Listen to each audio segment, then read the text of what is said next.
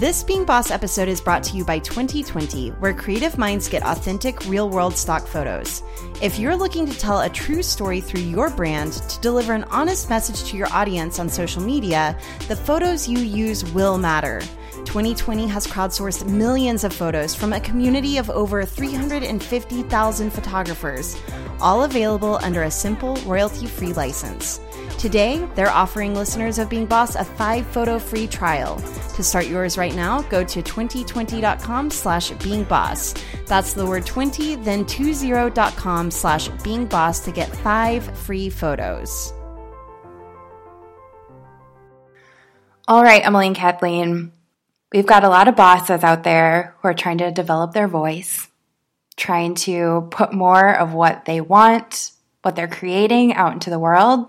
But I feel like people are tiptoeing around things that they really want to say.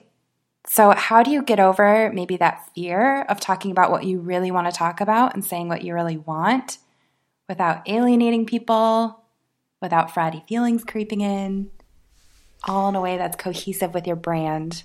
I think that we're trained to think that wanting things is selfish. And as the youngest of 3, I definitely embody that, that youngest sibling ability to want things. In fact, my sister has always said that my superpower is being able to make decisions. But I think my true superpower is always having known what I want. And I didn't realize what a gift that is until one day I was like, wait, what do I want? And it was probably like on one of those days where I was really burnt out. And whenever I say days, I mean year, like a whole year of being tired and burnt out. And I was like, I don't want anything. I just want to take a nap. But then I started to realize like, oh, this is what it's like to not really know what you want or to not know what next step to take to get what you want. But I love wanting things and I love getting them. Right. I do want to talk about this taboo piece a little bit because as an oldest child, I often got the few things that I wanted, but I never really wanted for anything, like because it had to go around and I was the oldest and most responsible one. So wanting was a waste of time in a lot of ways. However, it's something that as I've gotten older, I feel like I'm very good at wanting things. And I think that has come from being able to freely talk about what I want with the people that I surround myself with, which is something that sadly I don't think a lot of people are gifted with. I don't think a lot of people have these sort of relationships in their lives where you can just very openly and judgment-free talk about what it is that you want. You can be ambitious without being judged for it.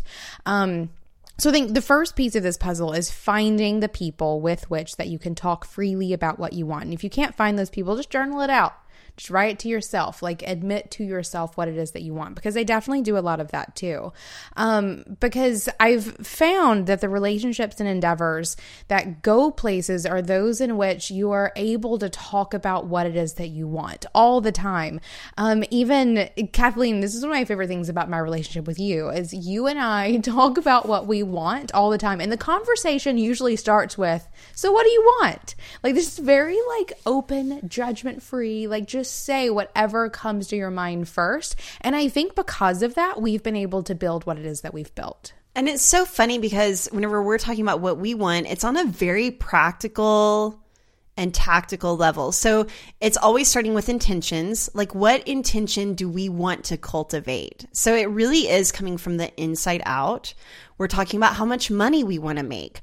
We're talking about our roles and duties. What is it that we want to be doing all day? What is it that we don't want to be doing? Sometimes it's easier to figure out what you want by really deciding what you don't want. So it really is not just this like, I want $1 million, though we've certainly had those conversations. And, you know, speaking of that, I was recently having a conversation with Jessica Mernan on her podcast, One Part Podcast. And we were talking about values and intentions. And one of hers that came up was money. And she felt so funny about it. And that makes me think about that taboo, like what you want thing. And I do think that we've done a pretty good job of surrounding ourselves with people who are not going to judge what it is that we want. So high five to that. Like, definitely surround yourself. If you find yourself expressing what you want and the people around you are shaming you or judging you or telling you that it's impossible, you need to find a new boyfriend. You need to find a new friend. You need to find, I guess you can't find new parents, but find mentors who are going to support what it is that you want. Absolutely. I think not feeling shame for what you want is key number one. And I think it does come from, one, getting used to wanting things and expressing to yourself what it is that you want. And then also finding the people who will accept that and accept it and help you get there. Because I do believe that getting clear on what you want is part of the process. You can't get what you want if you don't know what you want. You can't work towards it if you don't know what you're working towards. So I think, and even start small. One of the lists that I keep is just a want list. It's a list of things that I want to buy or have given to me or whatever it is. And it includes really dumb things like, for example, whenever we bought our dining set, one of our chairs doesn't match the rest of it. It's just a weird mix up where one of our chairs doesn't match. On my want list is a new dining room chair that just matches all the other ones, or a new mattress. So apparently mine is super practical, or, a stand-up mixer, or a vacation, or whatever it is. Like, keeping a list of things that you want as like flippant or serious or tangible or experiential as you want it to be. Keep a list for yourself of things that you want. Yeah, this is something that I did whenever I was experiencing that burnout and feeling like I don't even know what I want anymore. I forced myself to make a list of 100 things. And 100 things can seem really daunting, but what it does is it really starts to expand your mind into what it is that you want. And you're just going to start writing down anything, like little or big. So for example, one of mine is eating sushi in Tokyo. Another one, I feel like all of mine are revolved around food and travel. Eat pizza in Italy. But I just start writing down what it is that I want. I've also put down a TV show on there. In the past, I've looked at my want list and I've seen things like having a home birth. And I remember I put that as number 100 because, one, I didn't even know if I could get pregnant. Two, I didn't know if I could actually go through with having the baby at home. And I did it. And so it's really cool to look back on your want lists and to see like, oh, I've experienced or achieved these things, maybe not in the way that I've expected, but it has shown up. And I think I've read somewhere that there's research done that if you write it down, like, it's so much more likely to happen. So I also use this as an experiment around even removing my own shame or doubt around what it is that I want. If I'm writing down 100 things, it can start to get pretty wildly improbable, but I've also started trusting that it's going to happen. Right. And so that is one of the things that we've talked about recently, just between the two of us, that we've gotten really good at getting what we want, at like making it happen. One of the things, for example, was going to ABC Studios for book launch. And then that's just something we said amongst ourselves, like just between the two of us. And then within 2 or 3 weeks, we had an invitation to go to ABC Studios during our book launch to do an interview for the No Limits podcast. So little things like that. After we left that interview, we're walking through Central Park and we're talking about how it is like, good, we did that. Do you realize that like we just manifested some wants that we had? And then walking through the park, I remember very intentionally being like, all right, it's time to have this conversation again then. What do you want? And just starting up this conversation of the things that we want out of our lives and out of our careers, together and separately with our families or, otherwise.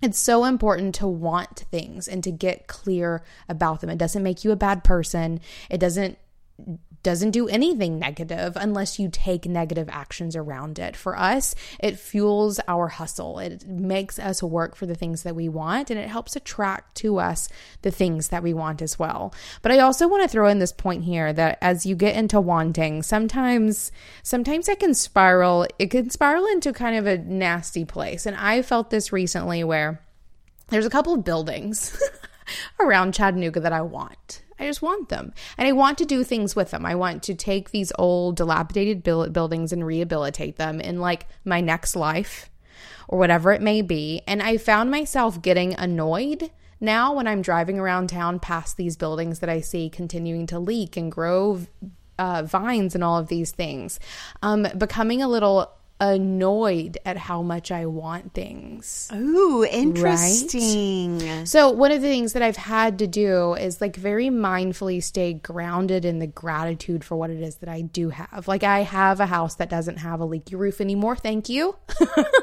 Because it just fixed that, and isn't growing vines and all of these things. So knowing that I am here in this moment without those things for a purpose, and being grateful for what I have, and also being detached from the outcome and not valuing myself based on whether or not I have the things that I want.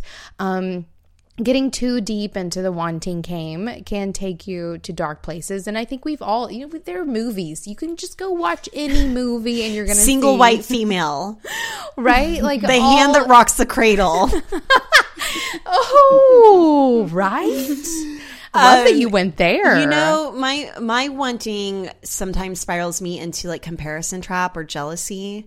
But I've been flipping that on its head in a really interesting way, which is like, for example, I want a TV show. And I just saw that Busy Phillips got a late night TV show. And instead of being like, oh, I want it so bad, I'm happy for her. I'm like trying to cultivate that, like, yes, she got it in the same way that I would for myself, like once I get it. Like, yes, like I feel that just cultivating those positive feelings and being happy and proud of other people's successes also draws more success toward you. For sure. For sure. So all of this to say, want things. Stay grounded in gratitude for yourself and others and what you have and others. But want things. I think there's something to be said about the fact that people admire a girl who knows what she wants. I think we should all know what we want. And boys. And boys too. People who know what they want is admirable. All of you. Any of you.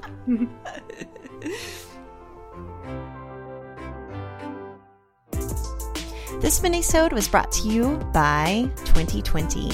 Check them out at 2020.com/beingboss. That's TWENTY 20 as in the number.com/beingboss. Did you like this minisode?